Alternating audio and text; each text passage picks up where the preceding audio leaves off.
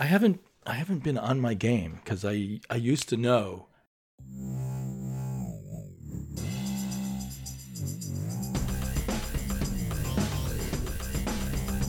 Greetings, everyone. Welcome to Never Stay Dead. This is Damien, and I am joined by my good buddy Matt. Want to say your catchphrase, Matt? Zip zap zoopity zoop. Oh, that's new. It's time to talk some comics, doopity doop. In the soup. There you go. It's my famous catchphrase that I say every Very time. famous catchphrase. And I'm very jealous. I have no catchphrase except coughing into the microphone.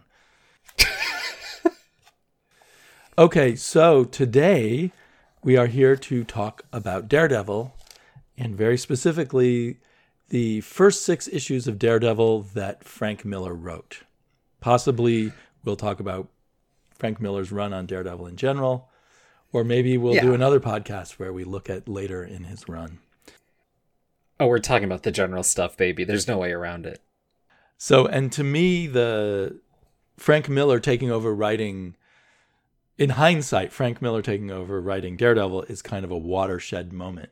The beginning of the end of the Bronze Age, you might say. People didn't know the Bronze Age was ending then. But for me, he was setting up the future. That's not the start of the Bronze? The Bronze Age starts either in Age. 1970 or... I think it starts in 1970. And most people list it ending as 1986. Okay, and then what's the 86 to, 2000 mark called? You know, people talk about the Copper Age, and I'm not sure what that is.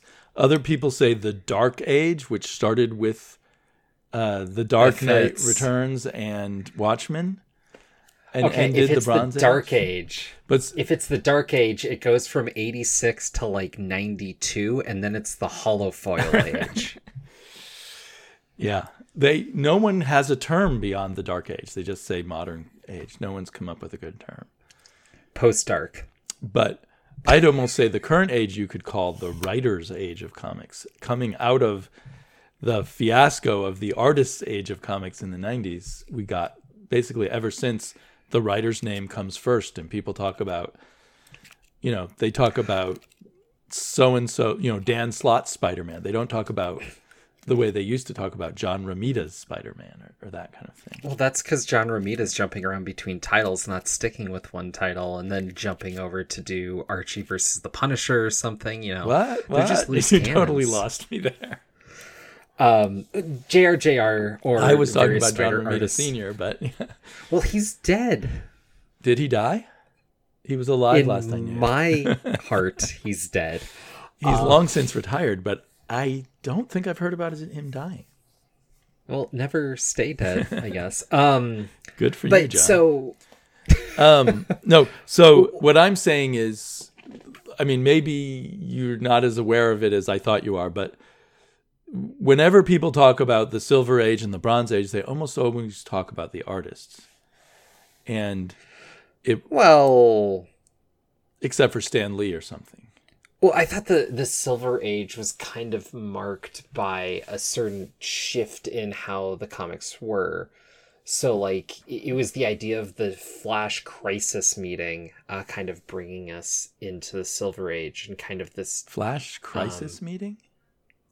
When the two Flashes met and you had Earth 1 and Earth 2, that was my understanding of the beginning of the Silver Age from the Gold Age. And this idea of continuity and story kind of taking a different... Most people mark the beginning of the Silver Age as being... I'm sorry to say no that way. But my understanding is most people... I think you're confusing Silver and Bronze. Perhaps when the two Flashes met, that was the beginning of the Bronze Age, according to some people. Well, but the two Flashes met in, 70s or something? 86 was Watchmen, Mouse, Dark Knight. Bronze Age ends in 86. Oh, okay. Oh, so maybe. Silver Age usually starts in, I forget if it's 54 or 56, when the Flash is revived in Showcase. So that's a very expensive issue, Showcase number 4, I think. I don't know. Now I'm showing my lack of collector knowledge. But the Flash, the new Flash, the guy in the red costume rather than the guy in the silly helmet, and who's Barry Allen. The beginning of Barry Allen Flash is usually viewed as the beginning of the Silver Age. And then Okay. Yeah. the superheroes after that were slowly revived. They brought back the Justice League, and then eventually Marvel started their whole line of superheroes. And then some people say the Silver Age began. The Bronze Age began when Jack Kirby moved to DC. Other people seem to view the first issue of Conan maybe as the beginning of the Bronze Age. Other people seem to view the issue of Superman where he's breaking kryptonite chains and it says "Kryptonite No More" as the first. That's what I usually see as the marking that, or something around the Flash. There's something about the Flash that seems to kick things off. Then nobody cares. The Flash kicked off the Silver Age. Maybe it kicked off the Bronze Age. And wasn't when he died around when the Bronze Age started? When he died in the Crisis of Infinite Earths, right? Yeah. Wouldn't that be when it ended? Yeah. We're getting endings and beginnings confused here. I don't care about the Flash. It's my problems. This is hard for me to tackle. Well, we're here to talk about Daredevil. So I forget why we got into that. Who's like the visual equivalent from an artist standpoint of the Flash in the Marvel Universe because they're so red.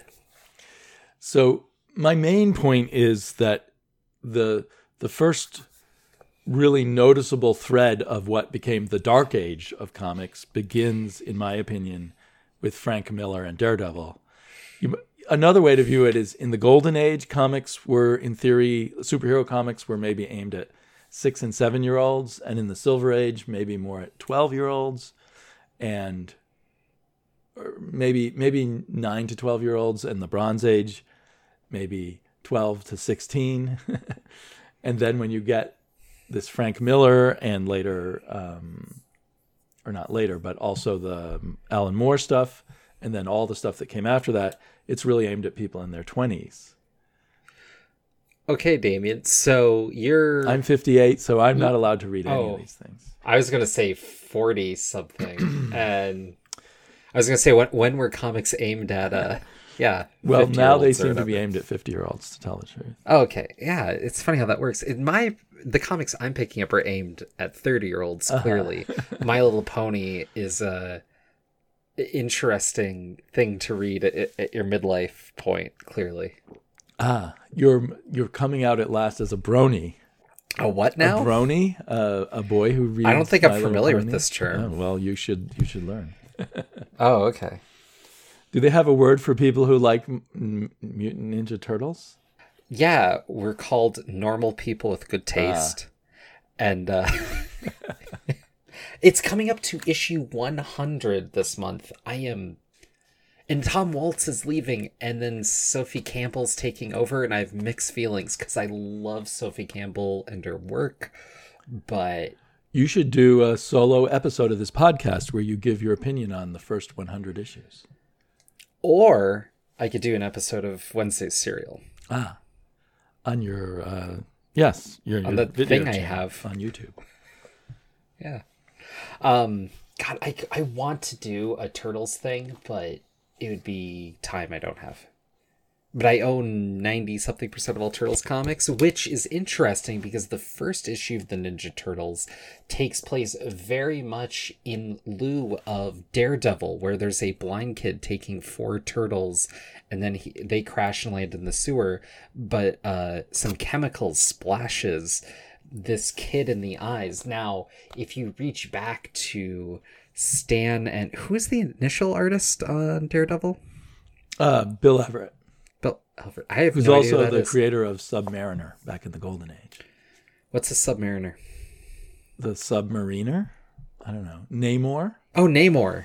Namor the Submariner. That's back when he didn't wear pants. Although there's some claim from Jack Kirby's old assistant that Jack Kirby did most of the visual design work on Daredevil before Bill Everett drew it.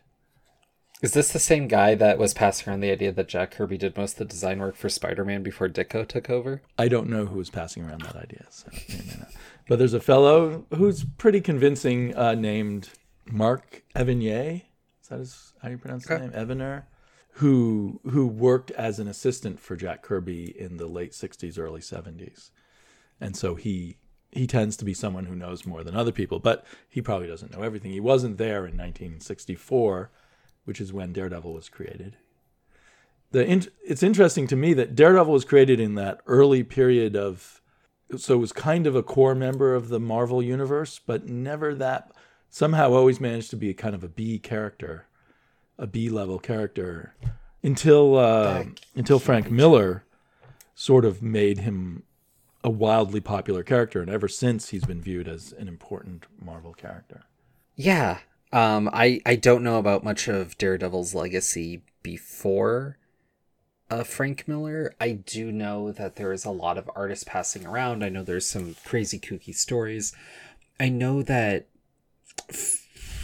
he kind of played similar to Spider-Man in some respects, but kind of took more of the crime and legal aspects more seriously. So for those who don't know, the general premise of Daredevil is that he is someone who's blinded by that radioactive waste. Right. As a young teenager, he saved someone who was going to hit by a truck. A blind man was going to be hit by a truck. Yeah, I thought he was a little younger than a teenager. And was blinded by the radiation, the canister of radiation that fell off the truck. Right. But all of his other senses took off. And so he's able to be kind of that blind ninja archetyped, but in New York City. Right. And I don't know how early on they added in this radar power.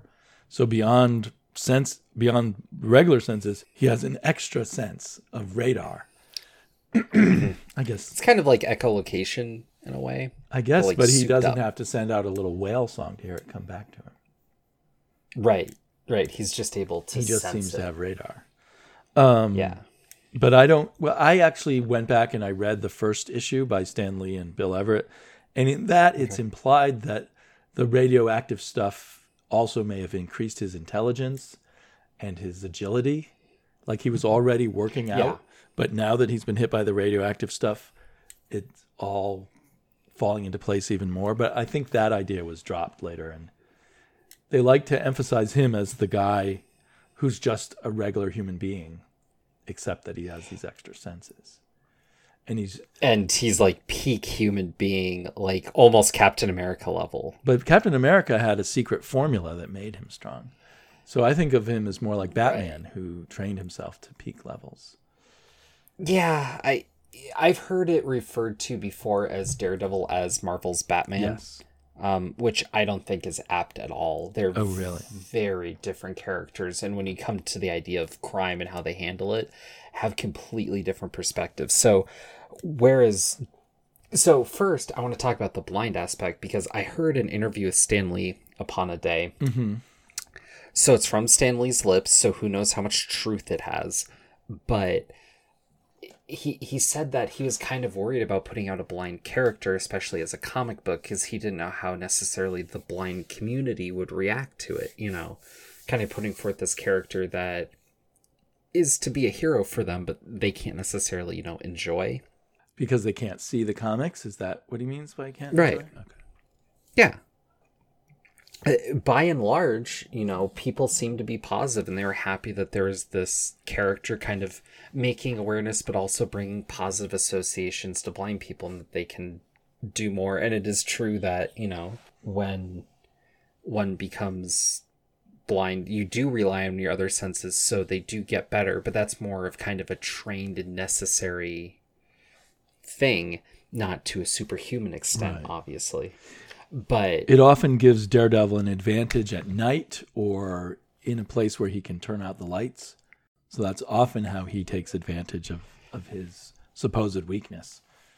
Well, and it's crazy to see the stories because Daredevil never announces that he's blind. Right. He's just wearing the mask, and they have little eyelids, so everybody assumes. And some of the stuff that happens, like there's a story with him and Spider-Man dealing with Arcade, and Arcade's putting out all this, or maybe it's Mysterio, I apologize, is putting out all this stuff, and Daredevil's trying to figure out why Spider-Man's freaking out because he can't see any of it. And so it's weird because he has to come to these realizations backwards, but he's also not affected, so people are trying to figure it out. It can be a fun thing to build into the stories when you're dealing with these villains that don't know it. Very true. So when Frank Miller came along, he was an artist with just a teeny bit of comics experience, and they put an experienced inker on him, who was a popular inker, Klaus Janson, to kind of fix up his art a bit. And also, Daredevil was not that popular of a comic at the time, and it was only published every other month. Roger McKenzie was originally the writer for the first 10 issues or 9 issues that Miller drew. Although looking at it, I realized, so he started in issue 68? Issue 58, sorry. And by issue 65, and maybe earlier, he was a co-plotter. And I noticed that his art kind of jumped up a level once he was a co-plotter. The dynamics, with like the breakdown of panels and the action, the kinetic action that Frank Miller's kind of known for in this era of Daredevil, really started taking off. So I have this theory that he's such a natural storyteller that the more involved he is in the storytelling, the better his art becomes. Yeah, there's definitely a level of investment here. And I wanted to point out before we got too much further, the other thing that for people who don't know that's big about Daredevil is by day, he's a lawyer. Yes. And that plays into a lot of the stories. He's a defender. So he's often defending criminals in court, or people accused of being criminals in court, that he then is involved in as Daredevil at night.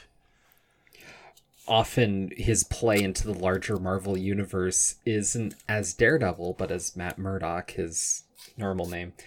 Because whenever they need a lawyer in a story, they'd pull Matt Murdock, up until She-Hulk came around and she was the other lawyer that they'd pull at times when they just wanted to not pull Matt. And then, of course, there's stories where Matt Murdock and She-Hulk have been at it in court against each other as well. But if you look at superheroes and kind of what they bring to it, a blind character is something in and of itself, and normally that would be enough for you to kind of have a superhero that stands out. True. But then to have the lawyer aspect, which is enough on its own, to combine the two, there's a lot there. And I just think that's something that helps make Daredevil come out, and it's kind of mystifying that it took so long for this character to get his legs. Because there's a lot there to work with. Right, but it seems like the standard Marvel hero thing just didn't quite click with this character who's a blind lawyer. Even though it was kind of a brilliant setup, like you're pointing out, so we should give a lot of credit to Stan Lee and whoever else helped him or didn't help him with those ideas. But it seems like when Frank Miller hit upon kind of this noir underworld kind of world for him to inhabit, and there again I think is why people compare him to Batman once Frank Miller took over, that his character really took off when given this setting, which we can see throughout Frank Miller's career. He's very interested in that noir crime setting, but this was his first chance to bring it into comics. Right. So I do want to say part of the reason I think people compare Batman to Daredevil is because of Frank Miller, because so much of Frank Miller's visual language and how he does characters was developed in Daredevil, and then Frank Miller redefined Batman as well. And so you have that that creator connection between these two Marvel and DC characters, because Frank Miller is known for Daredevil, Batman, and Sin City. Right. And he's done other works, but those are the biggest, yeah, that's the majority of his output. So I think people in my memory, at the time when this was coming out and becoming intensely popular, people kept saying Frank Miller's doing Batman right and DC's doing it wrong. So it was interesting when DC hired Frank Miller, and then very shortly after hiring him, got him to do some Batman. It's interesting because, to talk about Frank Miller, he's done a lot of stuff that people don't like as much lately. But when you reach back to what made him this icon in comics, it was this Daredevil run that brought him up.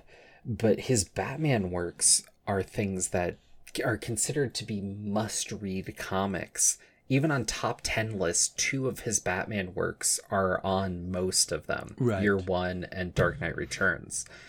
And that's fascinating to me because by my estimation, I think his run on Daredevil is more fascinating, more interesting, and it's longer run. Right. So there's more to dig into. But also, I think Ronin is probably his strongest work overall, but no one seems to think much of it. Right. But for me, it's clearly the work that inspired the Ninja Turtles the most. So So that makes it really important. Although, did Ronin come out before the Ninja Turtles? I was pretty sure when did Ronin come? Okay. I have to. I mean, because the Google Ninja Turtles were obvious. Don't make me question my entire life here. Hold on. The Ninja Turtles were obviously a reference to the stuff that Yeah. had gone on in Miller's first Daredevil run with all the ninjas and the hand and Yeah, yeah. stick. And Yeah, Stick, Splinter. and then obviously a reference to the popularity of the X-Men at the time with the whole quote mutant thing. Although maybe it was just a passing reference because mutants were so popular, and maybe really their big influence was Frank Miller. So Ronin came out in 83 through 84. So yes. And when did Ninja Turtles first come out? 85? 80. There's a little of contention around some of that, but I mean the interesting. first issue is like 84. Okay, so almost they must have been working on it while picking up issues of Ronin coming out of the store. Well, sure, but I mean, keep in mind Turtles. Which doesn't negate the fact that probably it had a lot of influence on them. But as did, I think, like the issues that we're supposedly focusing on, and I wish I'd read more of the 84. run for this episode. But the issues we're focusing on are less involved with the stuff that fed into the Turtles. The whole stick and hand stuff comes right after this. Sorry, I just can't not talk about Turtles. I did read a few issues going into the whole hand and stick, well, into the hand anyway, and there was a guy named Kurgi. I wondered if he was some inspiration for Shredder, but I don't know. On some level, maybe. There's so much going on these even 6 issues that we talked about, but what I think we should also mention is Frank Miller before taking over, because you said the first 6 issues of him writing. What's interesting is Frank Miller took over the writing and principal art duties. That's what we're talking about. But before that, as a literal Who coming into it, before that, he was doing pencils, just kind of a standard comic book work before that in Daredevil, and he kind of just took over the whole Daredevil operation. Right. Which is, I can't think of any other time that's happened in comics. What do you mean? Like the writer takes over? I mean, the artist takes over as writer? Yeah, well, as writer and artist continuing. Well, I mean, you have cases of artist writers throughout comics history. Well, sure, but where they come in on a book to just kind of do the duty and then they just take over the book, Right. basically. I can't think of any I'm other. trying to think if there were others before him. Before or after? Well, I mean, after him, John Byrne started doing more and more writing. And I think it might have been partially his success. Miller's success as a writer that made them let Byrne take a crack at it. And Byrne did pretty well for quite a while. What did Byrne draw and write at the same time? The first thing that I remember is Fantastic Four. Cool. Which was probably, I don't know when that started, but it probably might have started in the middle of Miller's Daredevil run. Okay. And then and then after that, he always wrote what he drew and drew what he wrote. Cool. And when was it? When did he move over to DC? I guess that was 86. 86. Best year in comics. So they say. So I say. But was this 80 or 81 when he took over? Oh, yeah, this predates that by a bit, no question. Now, I have to admit, like with some other things that I've picked out, I have a nostalgic side to all of this because in college, after I'd given up on comics for for maybe 2 to 3 years, I got super back into comics because of the Miller Daredevil run. And the very first one I picked up just happened to be number 68, the one where he first started writing and where he introduces Elektra. Which, wow. Yeah. And what's crazy to me reading this now is I'm sure to you this felt more like a revolution, but to me, I'm coming back, and to be clear, I had to collect this run through old Marvel Visionaries trades. So this is Visionaries Volume 2 with Frank Miller, because Volume 1 collects his penciling duties. Right. Okay. Volume 2 is where it starts being, where he took over, which goes into Volume 3. And then you collect later when he came back to do the... He came back twice. He did it with David Mazzucchelli, and then he did it with John Romita. Right. And so, but there's that big arc where Kingpin brings him down to nothing. And this is the start of something where I'm reading it where, I don't know, there's nothing that's particularly, they're good comics, but there's nothing so fascinating or so event or so standout. They're just good comics, and bit by bit, character by character, he builds and he builds and he builds, and it's the best kind of serialized storytelling. Each issue is its own installment, but each installment builds, and you want to see the consequences and continuation next. And it should be noted, he packs more into a page than most creators did and certainly do now. And each issue had more pages, and so there's so much in each issue. Each issue now feels like the equivalent of 3 issues, it's... And you can, much. You definitely see him develop. That very first issue with Elektra, you can see he has this, he's setting up something he's going to work with later by adding this new layer to Matt Murdock's life, because he basically retrofits Matt Murdock's past to include this love, who was the daughter of a Greek millionaire and industrialist or something, who gets killed and who goes off and becomes an assassin. And so then they have this tragic reunion where they're on the opposite sides of the law, so to speak, but they still love each other. Right. And I want to point out too, this is 81. Okay, 81. That issue is. Yeah. And so we talk about diversity in comics, but to a lot of people now, Elektra just feels like another white woman there, but she is decidedly Greek. Right. Which you didn't see before. How many other Greek comic characters can you name? How many other Greek characters can you name that are not from My Big Fat Greek Wedding? Just because I'm counting that out because that's too obvious. Right. It's just, it is diversity in a certain way. And for 81, he was kind of expanding the palette, and he was creating a strong female character. Right. Though in this issue, she does kind of fall to being lovesick, which is interesting because as we develop, Elektra becomes basically stripped of emotion. But, I mean, there is always that whole connection with Matt in the first place, or they wouldn't be in the same comic together.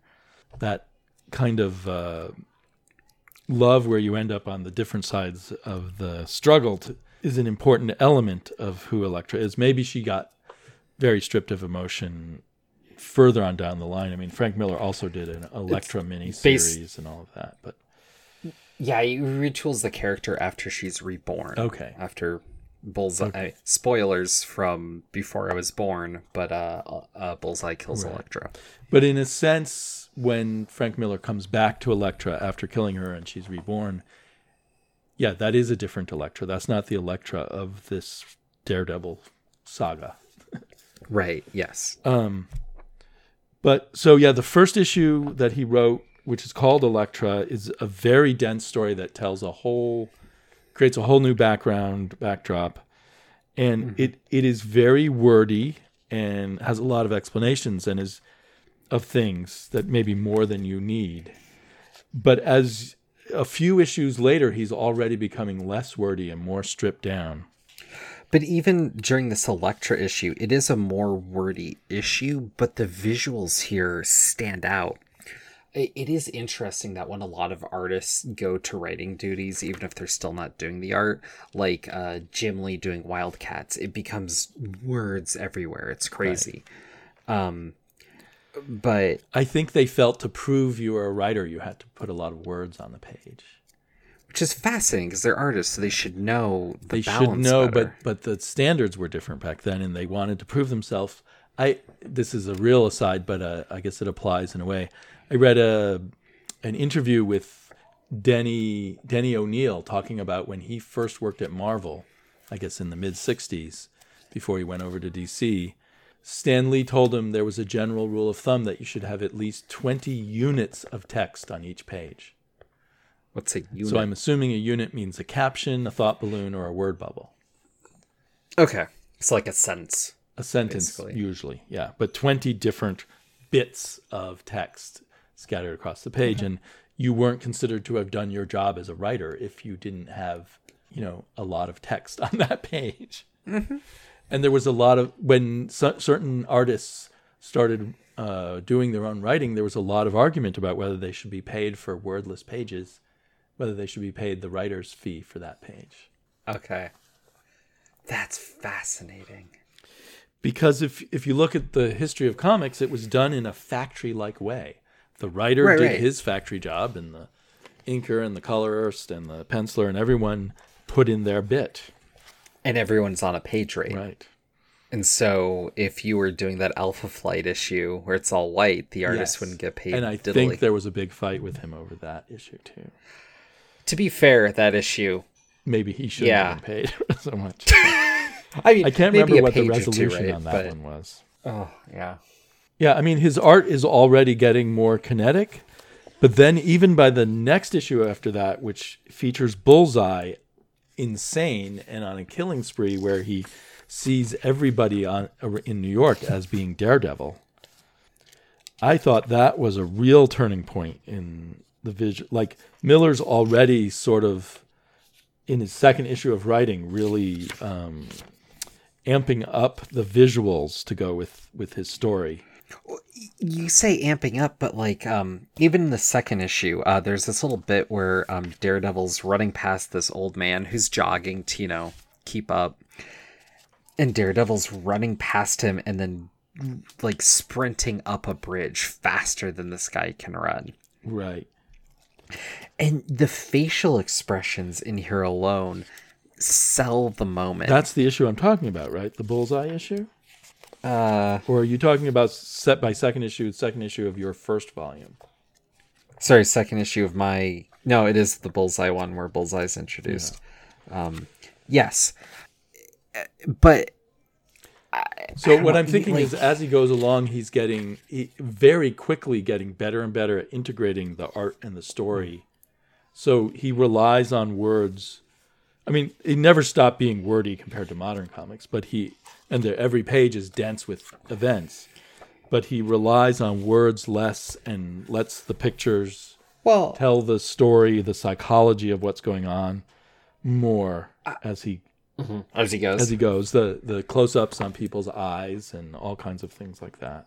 I do see some of what you're saying, though I do think that first issue is just more narrative because it's a romance story. Well, true. And so there's less action. And he has the goal of redoing Daredevil's personal history, or Matt Murdock's personal history.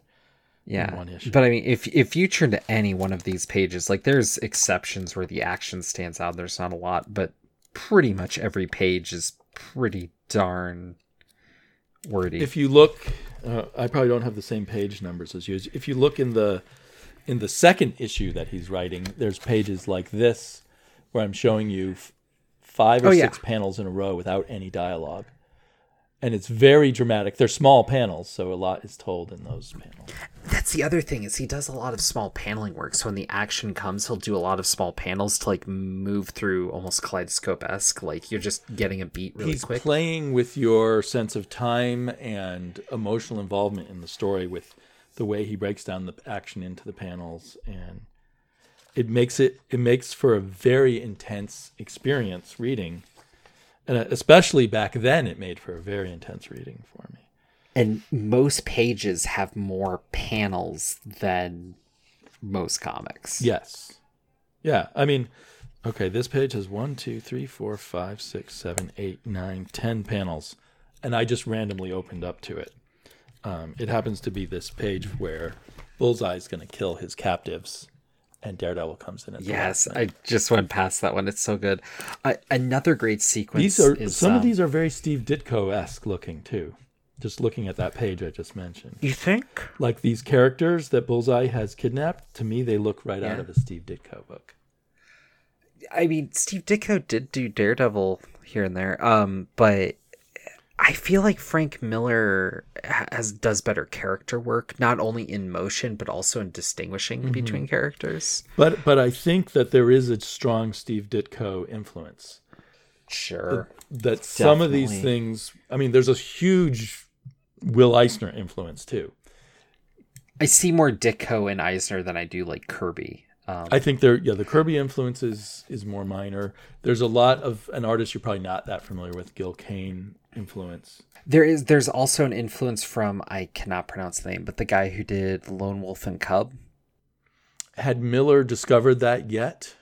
At this point, I believe so. Okay. I mean, I know he did before he integrated. did Ronin, but I didn't know if he had discovered Lone Wolf and Cub. Maybe I'm wrong there, but I mean, I there's something. I mean, I feel like there. But has you might to be right. The You may know a lot and, more about Lone Wolf and Cub than I do.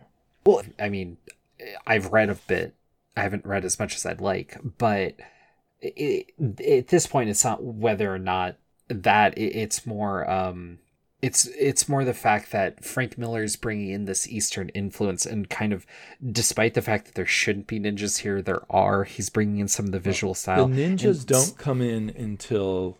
So officially, we're reviewing up to number 173. The ninjas come in 174. That's the first appearance of ninjas. Not to contradict you, but it could be that at this point, he's just beginning to discover Japanese. In the issue where Kingpin is introduced as a threat, which is the third one in, I believe. There's some in the Bullseye, but there's this bit with Kingpin training, and there's all these martial artists there. Let me find and that. you I have remember him this... fighting a whole bunch of people. I can't remember if they were like ninjas. Whether or not they're martial arts practitioners. They're wearing the gis, they're wearing the sashes, they have nunchucks and swords and... Right, I'm now looking at they have nunchucks and staffs. So it's like something out of a Bruce Lee movie. Is there one with a boken? Maybe I'm wrong. But he is he in Japan? Yeah, he's living in Japan, in fact. Okay, yeah. So Miller very quickly brought in a international feel. You got a Greek person, then you get the Japanese influence. But sorry, just to quickly go back to Ditko, I feel like Ditko has a bit of this timing by using the panels, creating time go quicker or slower through the panels. Now, Will Eisner also had that. Right, but yes, so you can definitely see Ditko in some of the like movements or generally, and I think Ditko actually comes out a bit more when you get to some of the legal sequences. Gil Kane is throughout, and maybe you could point out more of the Gil Kane influences. But again, in this Kingpin training sequence, and it's more in Miller's black and whites. So there's this sequence where Kingpin turns around to address someone, and the great paneling goes across him. So there's kind of like a cross across his forehead and then on his shoulder.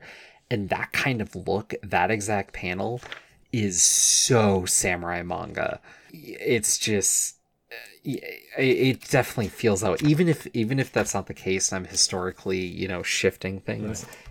Well, that's very indicative. My feeling from interviews that I read a long time ago with Miller was that he was discovering things right as he was doing them. So he may have discovered some Japanese comics right as he started writing, or maybe a little before, and was discovering more. He was living in New York City, where you might be able to find imports of things, and martial arts movies probably were just fading out. But New York was the kind of place where you could see movies from other countries a lot more than in other parts of the United States. Because you got to remember, there's no internet. There's not even VCR. What? There's not even VCRs at this What's point. a VCR? Or maybe there are VCRs, but the VCRs are just beginning. Right. Betamax? So most people, if they were lucky, had HBO as beyond their broadcast HBO's TV. before VCRs? Yes. Huh. Okay. Was MTV out? I don't think so. I think MTV was about 1983, 84.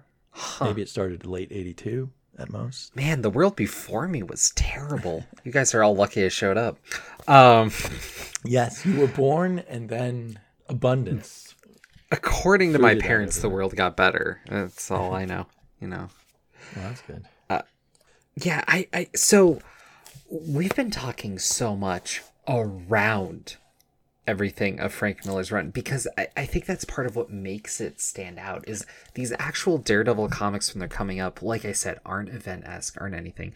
They're just kind of a revelation of comic book storytelling. And if you're a fan of comic books, reading Frank Miller's run on Daredevil is something you should do. And I wanted to...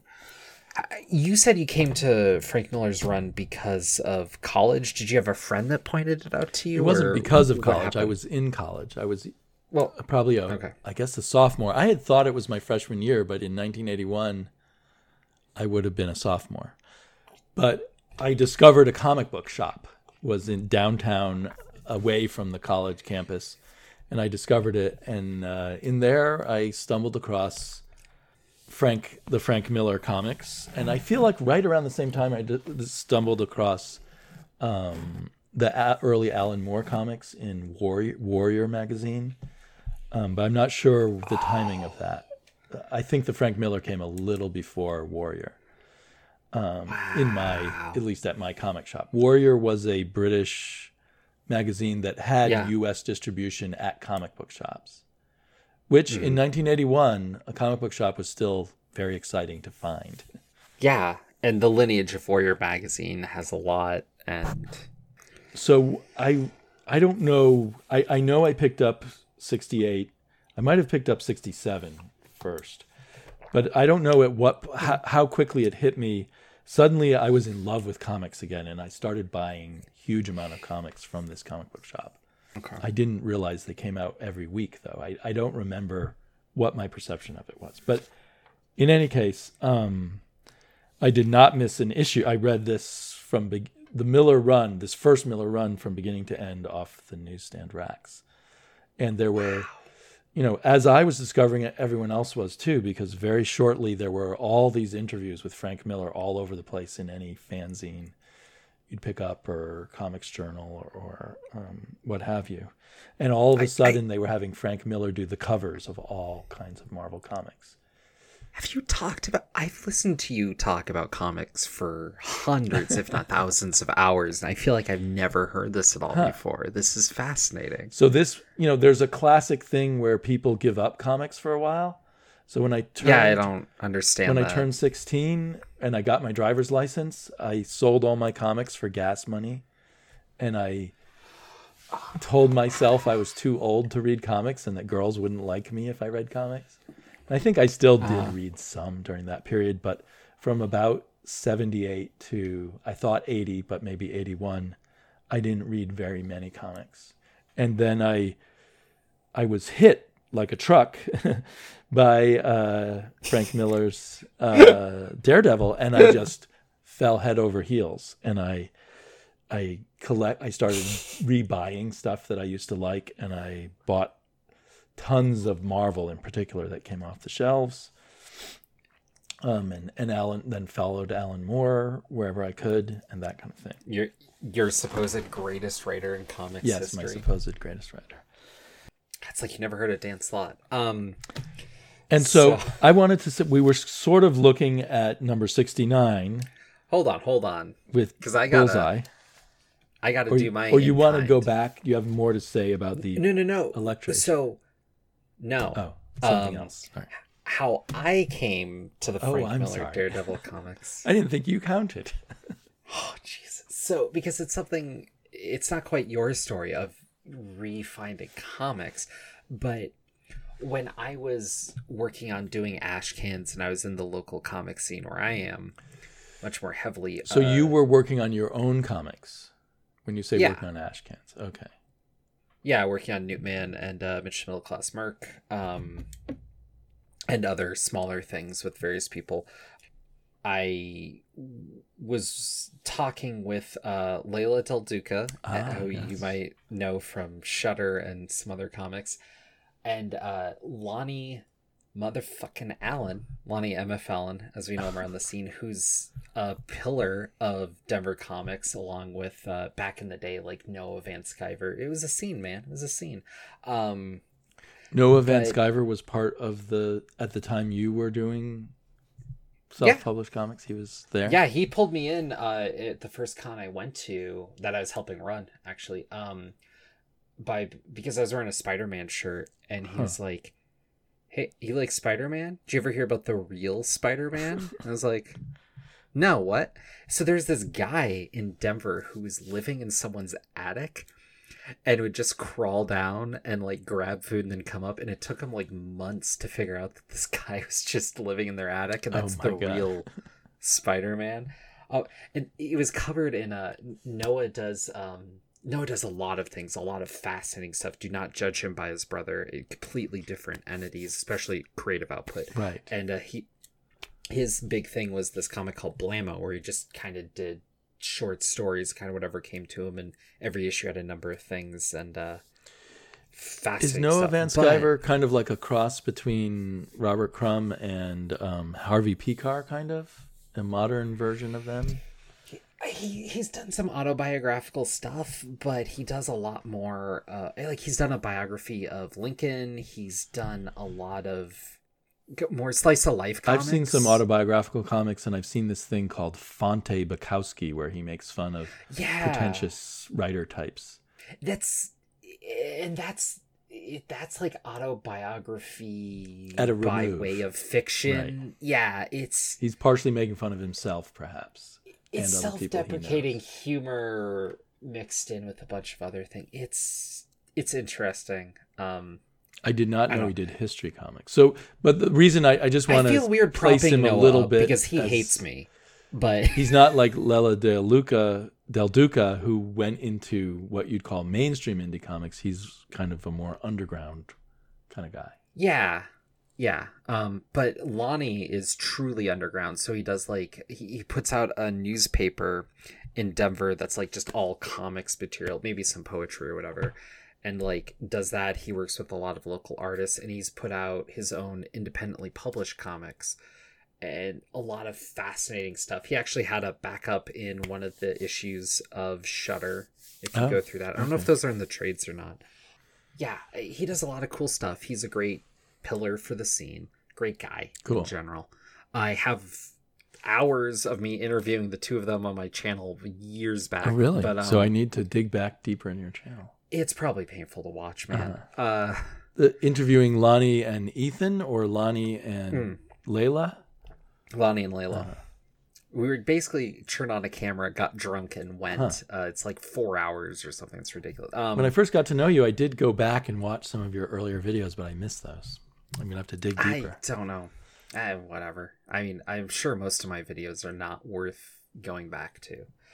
They all but- are worth. Everyone listening should go back and dig deep into Wednesday series. Yeah, go through. God, I wonder how many hours I've recorded that are up. That sounds like a pain to go through, because most of it's just what happened that week, right? There's some videos that I think stand out, but that's neither here nor there. So we're tying this into how you first discovered Frank Miller's Daredevil. So I asked, because I kind of asked people like, what comics do you love? Looking for recommendations when it comes from someone who's accessing comics differently than you. It's fascinating.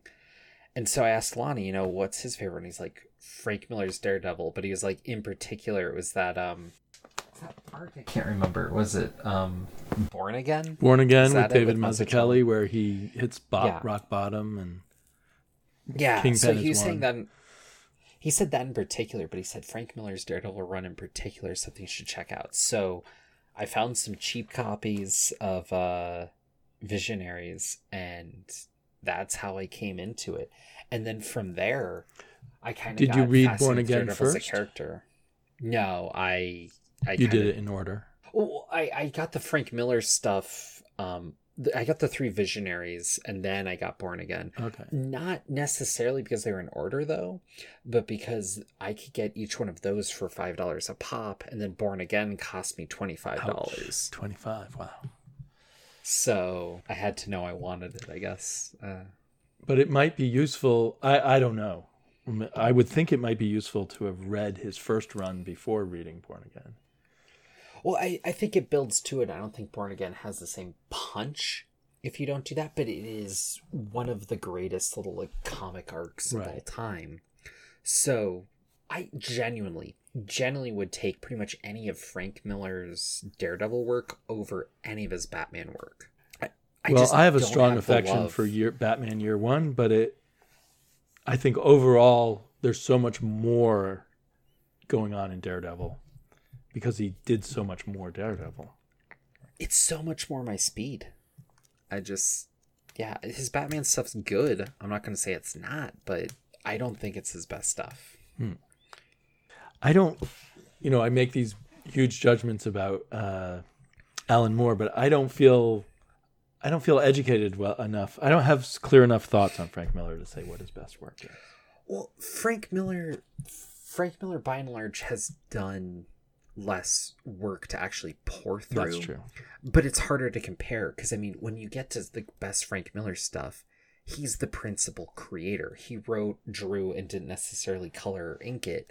But also he does have a lot of collaboration beyond, like, when it's pure Frank Miller doing it, you get like Sin City or what was that one? The Holy Terror. That DC one. Did anyone actually read that? I glanced at it at Barnes and Noble and decided not to buy it, but I want to read it someday. Maybe we should. Maybe maybe because of the political stuff around it, everyone misinterprets it. Well, it was there, and it's funny because I went through Frank Miller's blog one day. He has a blog. Really? Yeah. It's kind of fascinating to hear because it's all from his later career. And so Holy Terror, he definitely was in some politics, but he did come to it later. He's like, a lot of people push some reading on me and da-da-da. And he's like, I've kind of come around on some of this stuff. However, Holy Terror is very much where he was at the time. And he did say, like, this is very much a reaction to 9/11 that was lacking. And I do still stand by that. Well, and he is someone who is brought to comics, I think, a willingness to explore the dark side of all this violence that's in comics. Which I think is what made... I don't even think you'd have like the modern day Punisher without him. I think before that, Punisher was kind of a blander. I don't think you'd have Alan Moore without him being accepted in America. Maybe being accepted in America. I mean, they're so contemporary that it's hard for me to parse that out. But are they? Alan Moore didn't come over till later. I think he came over to Swamp Thing in 82 or 83. But Swamp Thing, what's that? Right. Like I said, his work at Warrior was being read by people in the United States, the hardcore comics people. But Britain's like an indie isle where, like, at best you're getting if you look at Dynamite. Miracle Man and V for Vendetta, those are exploring the violent side of comics too. Although, well, Miracle Man, I'll grant you, V for Vendetta feels to me like more of what I'd like to see more of in comics, which is something that touches nothing on superheroes or any of that. It is just a story using the medium and moving with that, but it's not the rest of it. It just happens to be done by these creators. V's something else to me. Though I wish I could get a black and white copy. I hate the coloring on it. They really should. Have they released a black and white? Because they should, since it was initially black and white. Anyway, it was drawn to be black and white. Or recolor it so it doesn't look stupid. That would also work for me. But so have you finished your story on Frank Miller? Mm-hmm. Yeah. And at that time, had you already read later Daredevil that was influenced by Frank Miller, the darker stuff?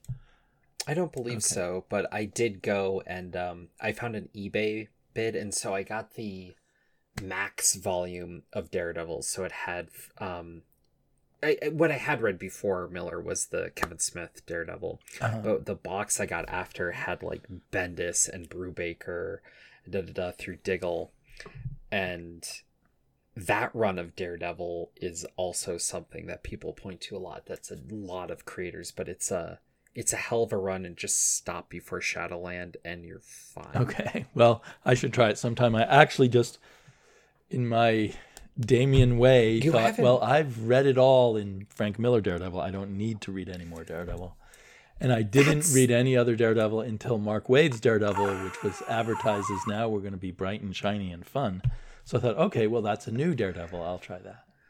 But, oh, man, Mark Waid's was a reaction to all that other stuff, more so than Miller. Because Miller actually blends a lot of positivity in, especially in these early issues. I mean, one of the things that Daredevil was sold as before Miller was he was a bright, cheerful kind of pirate or, Errol Flynn dashing kind of character he was supposed to be, which maybe didn't work as well with the blind lawyer fighting crime at night as when Frank Miller took him in this darker, more noir direction. Okay, I have 2 questions for you for the character before Miller took over. Yes. One, did Miller introduce Kingpin to being Daredevil's enemy? I believe so. I think Kingpin was only... he stole him from Spider-Man in a sense. And thank goodness.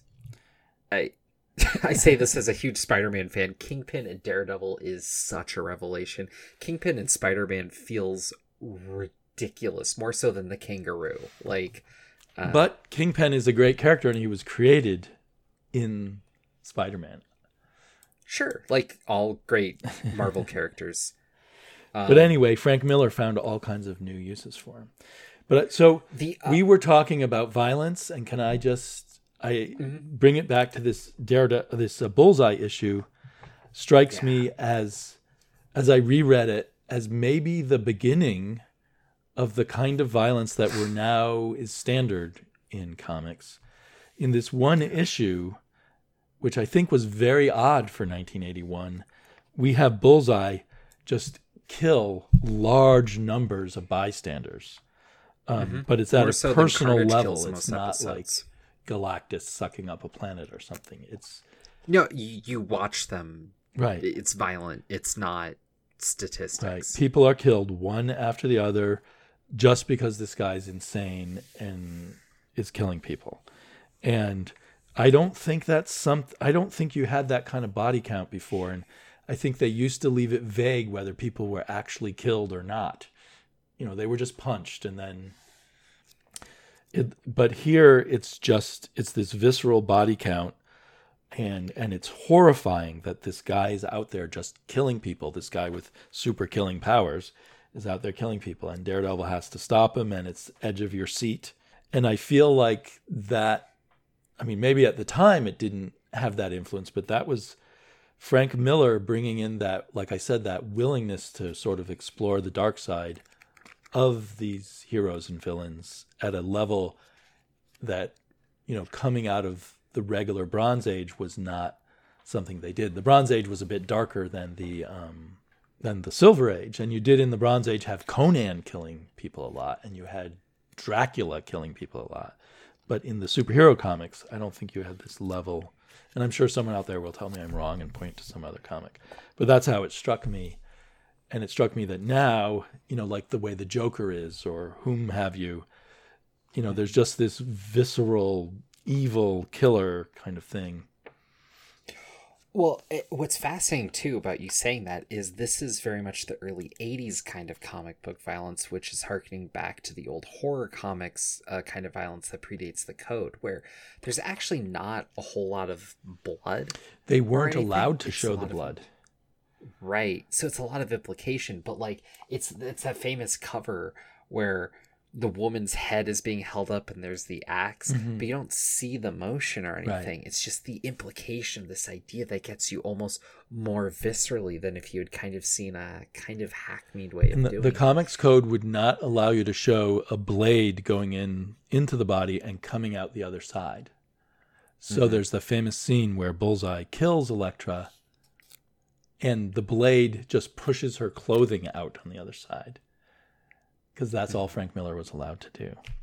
But in this issue, Daredevil wants to kill Bullseye, but doesn't. That whole, and he spends 2 pages on it, that whole idea that you want to kill these villains also feels very new and different to me. But I feel like the lack of gore almost makes it more pronounced. Yes. Because you see so much, and frankly, the way that, like, if you look at, like, a, who's doing Spider-Man now? Ryan Otley page, the blood gets in the way of seeing what you're doing, because it's still motion, so if they explode out the blood, it can take up, like, 1/8 of the panel. Right.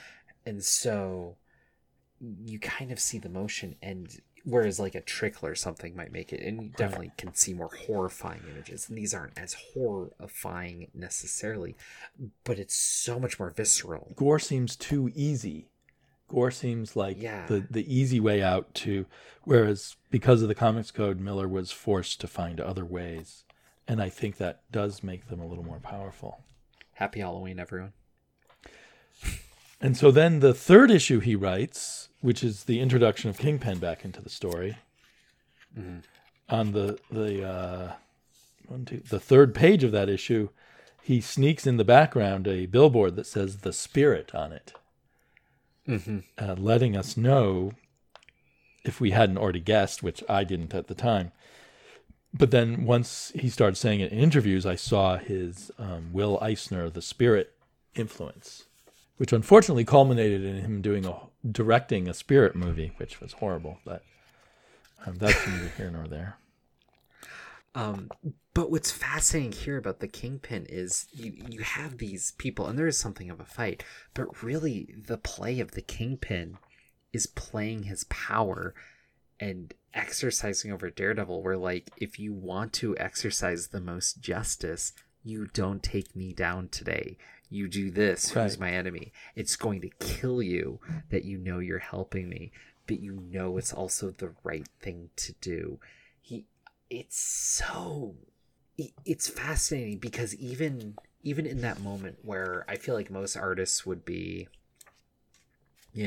talking head mode, there's a shifting of scenes, there's a use of shadows. It's very visually pronounced in a way that goes beyond what you normally see. And again, you get all that play of panels and the page layouts that we were talking about before. Like, there's so much there for what's people law and ordering each other. And by that 3rd issue, we start seeing him, with bringing Kingpin and then bringing Bullseye back in, we're seeing these very layered, complex stories.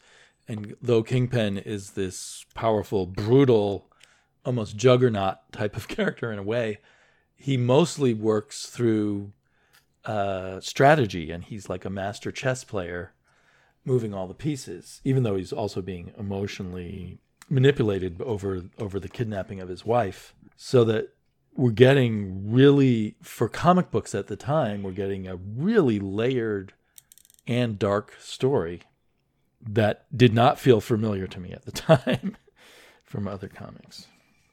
Other superhero comics. Although even if you looked at what alternative comics did exist at the time, they went for pretty simple stories usually. Or you got your kind of underground comics, which, had different art styles and were shocking and different subject matter, but were not these complex layered stories. Right. And so, it's Miller elevating the form. Yeah. And although, he's never the artist that Will Eisner is, and Will Eisner is a master short storyteller, Will Eisner never has this complex of a plot either, because Will Eisner works on a small canvas, at least when we're talking about The Spirit. Will Eisner hadn't even gone to his graphic novels yet at this point. But Will Eisner has more visual dynamicism, but that's because he's doing straight cartooning. He's allowed to play up those exaggerated characters or whatever. Miller plays with a realism set, so he's not ever able to do that. But the amount that he does with that, and kind of the film techniques he uses that he brings in and all these other influences are pronounced. And so, well, the film influence stuff is also there in Eisner. They share that, I would say. But sure. But Miller is building and building and building on this larger canvas of longer stories, because Eisner's stories were 7 pages at a shot. And occasionally one would build on the other, but mostly they were standalones. And Miller has this, like you said, each issue has a story arc to it, but then it also is part of a continuous story. So that Miller is building up layers that I don't recall anyone else managing to do in comics, American mainstream comics, let's say, because European comics or Japanese comics may well have been doing the same things. Not on this level. I don't think so. Then you get, 4 issues into his run, and you have a very complex tale of gang warfare and what's going on in various people's lives. You do have this thing that I thought was really cool back then when I was 19 and 18, but don't anymore. This constant returning to the bar and beating up everybody in the bar and throwing people through the windows. And that's pretty cool, man. The shtick of that wears thin on me more quickly. Maybe also because I, read 7 or 8 or 9 issues in a row rather than one every month. But yeah, I think there's something to that. The pacing does feel different because you are taking in all at once. And so those motifs read differently. And this wasn't written for a trade at all. Right. Which is everything we It was get now. written to be read a month at a time.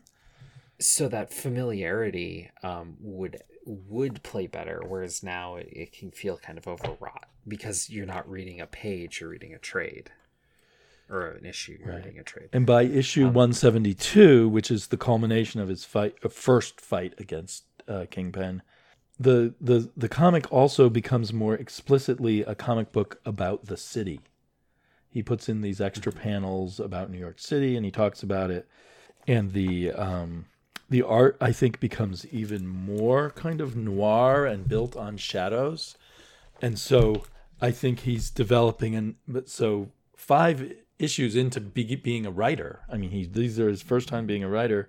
He's layering in even more themes and stuff that, like this, some of the underworld scenes when he's down in the gutters and there's beggars down there, I believe comes out of a Will Eisner story that I remember very vividly, that they even used as one of the covers of those Will Eisner Spirit reprints in the 70s. But he's taking these kind of Eisner elements and pushing them one further and making a portrait of New York City in a way.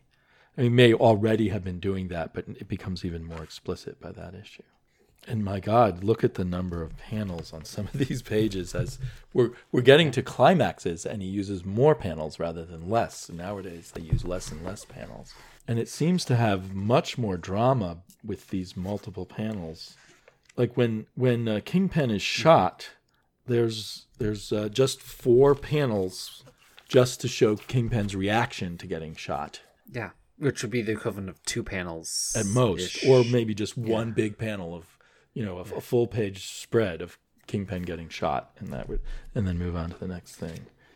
Yeah, I definitely feel like his use of more panels of similar art with slight changing. It's almost like stop frame animation. Like you're just seeing a little bit, and it really builds a moment and a movement. And the fact that more people don't play on this sort of thing now, especially with digital art now, because in order to do that as an artist now would take not that much time. You can take the frame, copy it, alter it a little, move on. Right. And so... Right, they had to draw every panel over again. Now, I have to say, Frank Miller's not the only one who did this, but I think he pushed it up to the next level. But I remember a lot of this kind of thing in Barry Smith's early Conan, and in some work, believe it or not, by Rich Buckler, who you may not remember, but he's mostly remembered as more of a hack artist who copied other people's styles.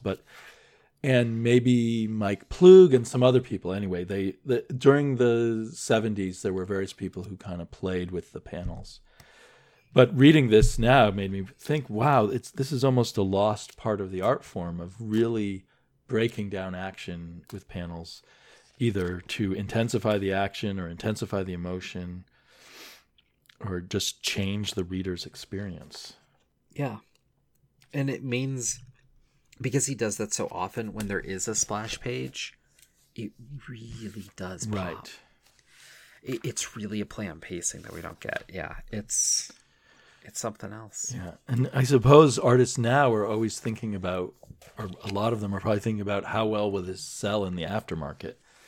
And pages with tons of panels don't sell well, but because he often doesn't even on a splash page do just one picture. He'll often have a double 2 panels on the splash page. You don't arrive at doing something like that because you're thinking, oh, what will sell? What's the most economic use of my time? You're thinking, this works for the page. This is from a love of comics. Because he's the writer and the artist, and he was obviously just totally dedicated to doing the best story he could at the time. Right.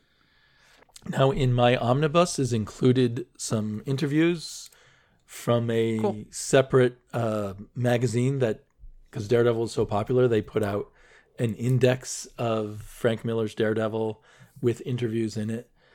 And I was reading it, and it reminded me that I also read these same kind of comments in other interviews, that editor Denny O'Neil was a big co-collaborator on a lot of the plotting of this. And he even at one point says Jim Shooter would be in on the plotting sessions, and Klaus Janson, so that he is listed as the writer, but there is a lot of, it was a collaborative kind of thing. And maybe the other people who had more experience than him helped push him. They saw all this talent and these great ideas, and maybe they pushed him a little bit. Denny O'Neil, at this point, was most famous for his run on Batman. So that might be another reason why people were equating this with Batman. I also think it's interesting to look at Frank Miller's other works. When he's known for his best stuff, it's a deep collaboration that gets his name top billing. But even his Batman stuff had, plotting credits or whatever. But what he's known for by himself becomes Sin City, basically. Right. And there was less editorial there. And Sin City is kind of cool up to a point, in my opinion, but also not as rich as this kind of stuff. Right. And I think a lot of, it's interesting because when you look at a lot of creators, they tend to be more liberal leaning, but I can imagine Frank Miller and Danny O'Neil in particular bringing a lot to the table because they're going to butt heads just enough to come out with something stronger because they're going to think in ways that the other can't. They're just politically diametrically opposed. Right. Well, I don't know 100% what Frank Miller's politics are, but I mean, he's clearly... He's conservative. He's rougher on crime, for sure. And maybe rougher on terrorists. But I don't know all his politics. And people are complicated. And before the Trump era, people were willing to be complicated. Now it's either this or that. Yeah. And I'm not saying conservative with a sneer or anything. He is. And having read his thoughts on some of these things, especially around Holy Terror, yeah, right. He is. And it's not always coming from necessarily a bad place, but it is coming from, from a superhero standpoint, these people did a bad thing. Let's go kick their freaking ass. It follows. And he moved to New York during a period where it was famous for its crime, and he was mugged. I think this was around the time of Bernard Goetz, who was the famous subway killer vigilante. And there was the whole vigilante movie thing going on in the 70s that probably influenced him. But I don't know. I mean, he never thinks it's a bad thing that Daredevil works for free to help mentally ill criminals and things like that. I don't think I don't know. I don't think the Frank Miller of this time fits our current image of a classic conservative. But you've read his blogs more than I have, so I don't know. Well, but here's the other thing, too. You're talking about complicated people. Yeah, he leans more conservative on a lot of talking points. But the thing is no one's the Republican falling line every time unless they're a Fox News commentator. Right. And I mean, think about that. I mean, Frank Miller famously brought in partisan hack commentators to his Batman work. That's true. And I mean, I think he's relatively more conservative, but I think he's also on the line of the people, or most of us are like, what if we just hung all the politicians? Like, Frank Miller introduced the idea that Superman is a fascist, and that was not a good thing. right, which little Lex Luthor-y, but you can get where he's coming from. But I think also Frank Miller had the capacity. Frank Miller never really touched Lex Luthor, did he? But I think he had the capacity to make Lex Luthor look good. But I don't think that was the idea in... what I'm saying is in the... He's not like a pro-authoritarian conservative. The Superman was the evil authoritarian. Anyway, so there's all kinds of shades of things that I never really, other than the fact that he was more anti-criminal than Denny O'Neil might have been or something. I never really, at the time I was reading these, felt I was reading conservative comic books. Yeah, I don't think that came through as much. The other thing that fascinates me is, which I didn't read enough of because I said we should just read the first 6 issues, is right after the first 6 issues, he starts developing another mythos of the hand and stick. And so there's these secret... and so there, I assume he really is reading a lot of Japanese comics by this point, but maybe also movies. And he's playing with the visuals of ninjas, in fights and stuff with swords and the way the costumes look visually and all of that kind of stuff, which probably leads into Ronin. But yeah, again, definitely. He brings that in, but it's part of the layered into the rest of the world that he's also giving us. Well, you were showing me that ninja stuff, and you see that stacked paneling, right, where it's like 6 panels, but it's completely vertical. Right. Which is great for action sequences, which he's pulling from, but is actually used a lot by like Sal Buscema when you get to Spider-Man in the 90s and whatnot. Like that comes through more. That's interesting because Sal Buscema in the 70s would not have used those kind of panels. One of the good things about Sal in particular was he was one of the artists that really did change over time, much more than most. So by the 80s, Sal was being very influenced by Walt Simonson, and maybe he was bringing in, slowly picking up stuff from Miller and other people who were coming along at the time. The most Sal stuff that I read was when J.M. DeMatteis was working with him, and that run on Spider-Man, how that wasn't amazing is beyond me. Yeah. Like, that was the best at the time, no question. So looking at, which we weren't supposed to cover, but you may or may not have read Daredevil 174, where they first bring in the ninjas. He's also, and maybe some of this comes from other sources, along with those stacked panels you're talking about.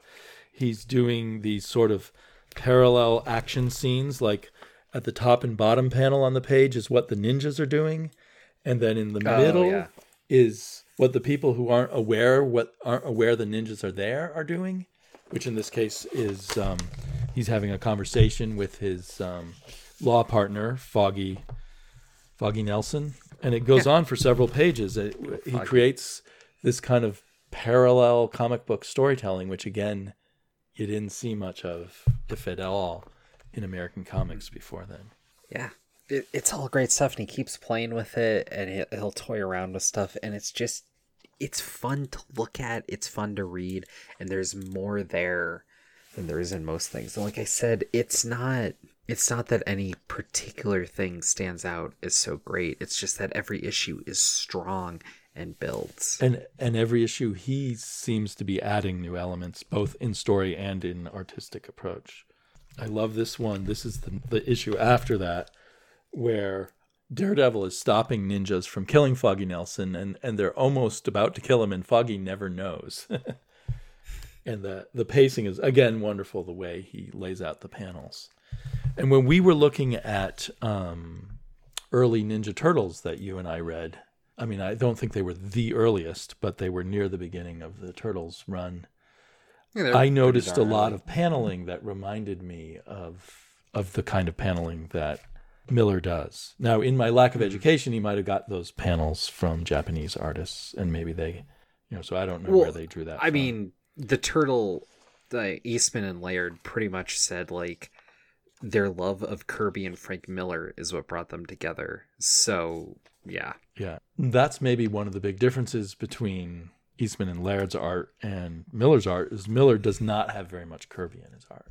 It seems like I said, Steve Ditko also feels a little bit like Neil Adams to some extent, a very loose, I could see that. less. But, Neil Adams always was very into the very flexible characters and the, like see this panel right here, the kind of action scenes have a bit of a Neil Adams feel to them.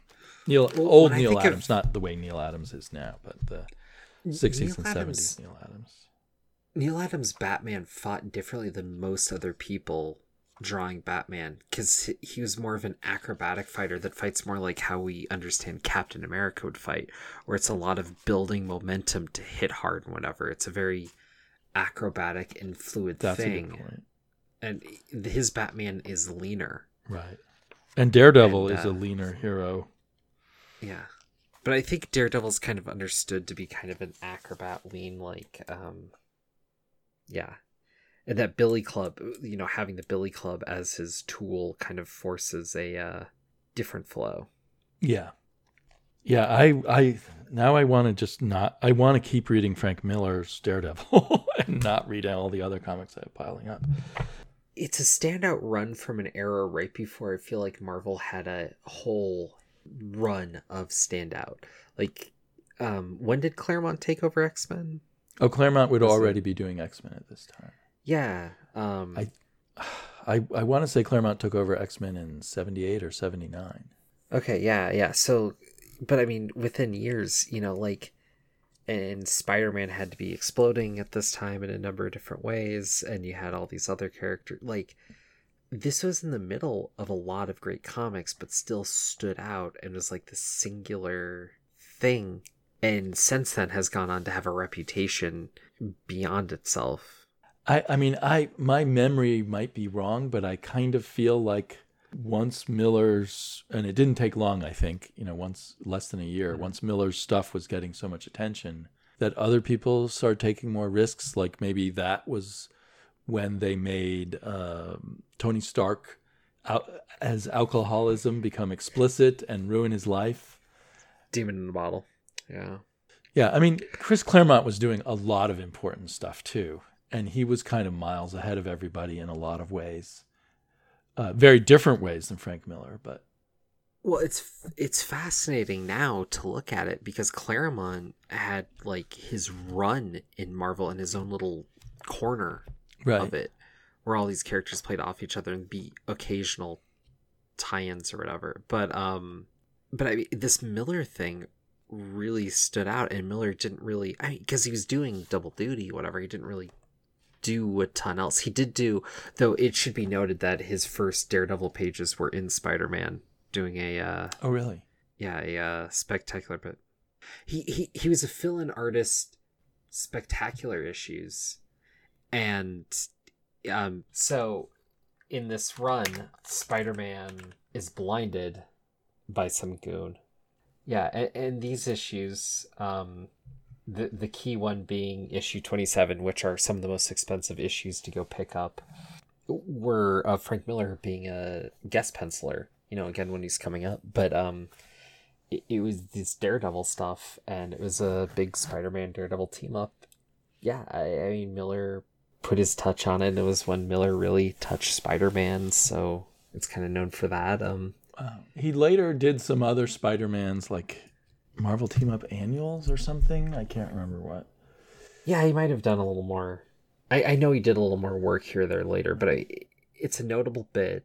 And I bring it up because there was a recent episode of Untold Talks that we did where we brought a guest on down the web line who talked about it and disability. It's a pretty good episode. I'd say go check it out. But a little more to that legacy. That is Untold Talks of Spider-Man, give the full title to those who don't know about Matt's other podcast. I mean, how could they not? Hey, every podcast is someone's new podcast. If someone's first podcast. Or someone's first Never Stay Dead podcast. Yeah, and then he wasn't, Chris Claremont was the writer, but the first sort of breakout thing for Wolverine, the first Wolverine solo series was a miniseries drawn by Frank Miller. And I remember that made a huge impression at the time. It was sort of, it's like, let's put our biggest writer with our biggest artists together. Mm-hmm. And that got to be more violent than most comics because it was sold differently. Right. So I would say when you look at the dark violence of comics, and they always say that started with Watchmen and The Dark Knight Returns, I would say it really started with this first Frank Miller run of Daredevil. Yeah. That's, my opinion. And I think afterwards, I could be wrong, but I think afterwards is where you see much darker takes on characters like the Punisher and Wolverine and other sort of characters with a lot of murder and violence in their stories. Yeah. And like I said earlier, it's kind of funny because in that one Bullseye issue, we see him kill so many people. But if you read most Carnage issues of Spider-Man, Carnage doesn't kill that many people. You used to just not have people get killed. Especially, individually. You might have whole planets destroyed, I suppose.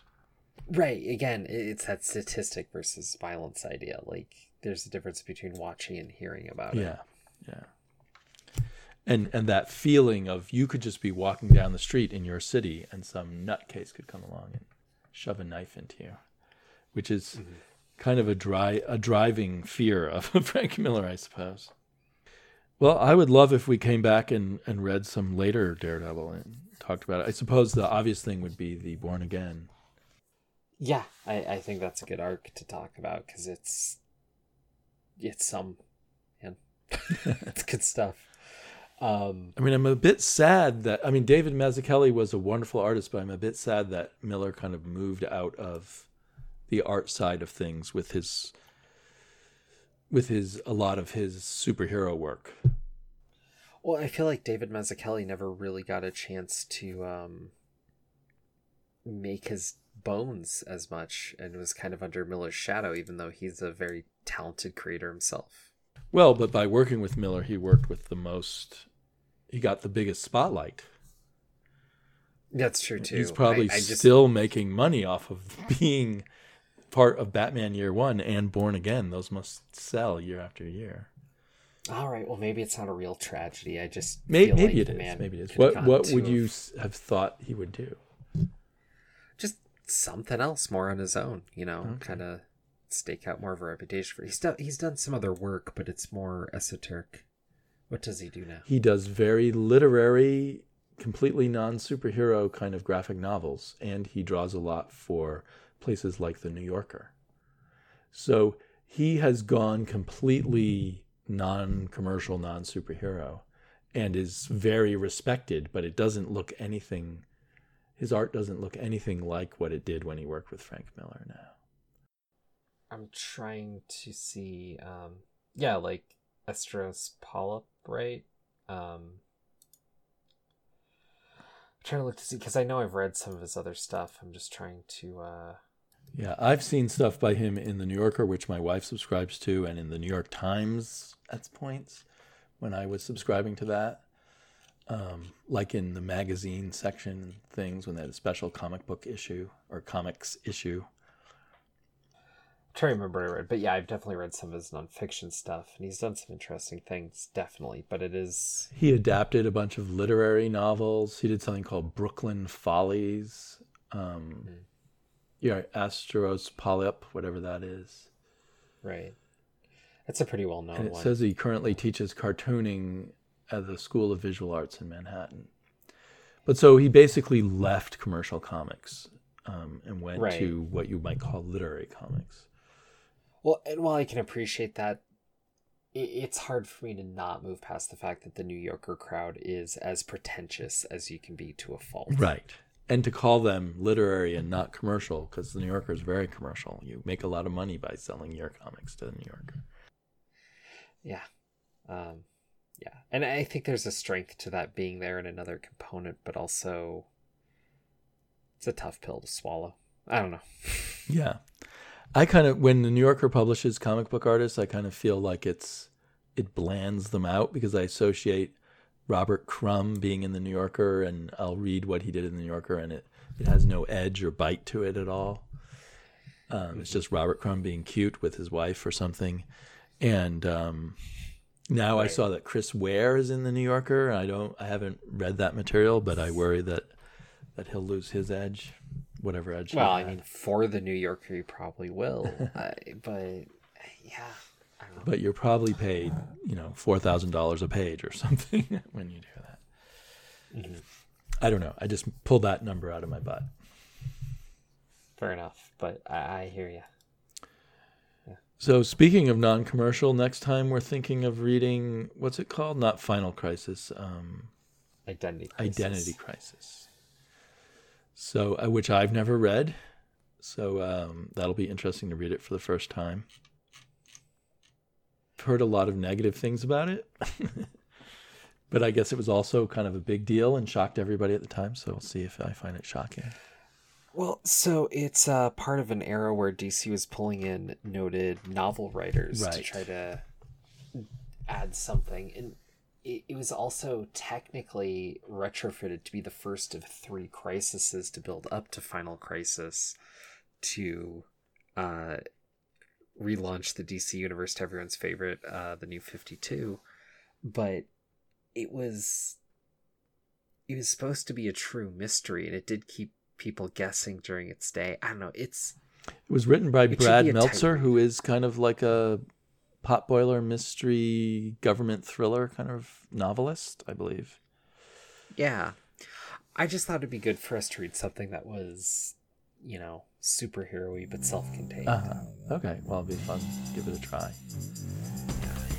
So it should be a quicker turnaround.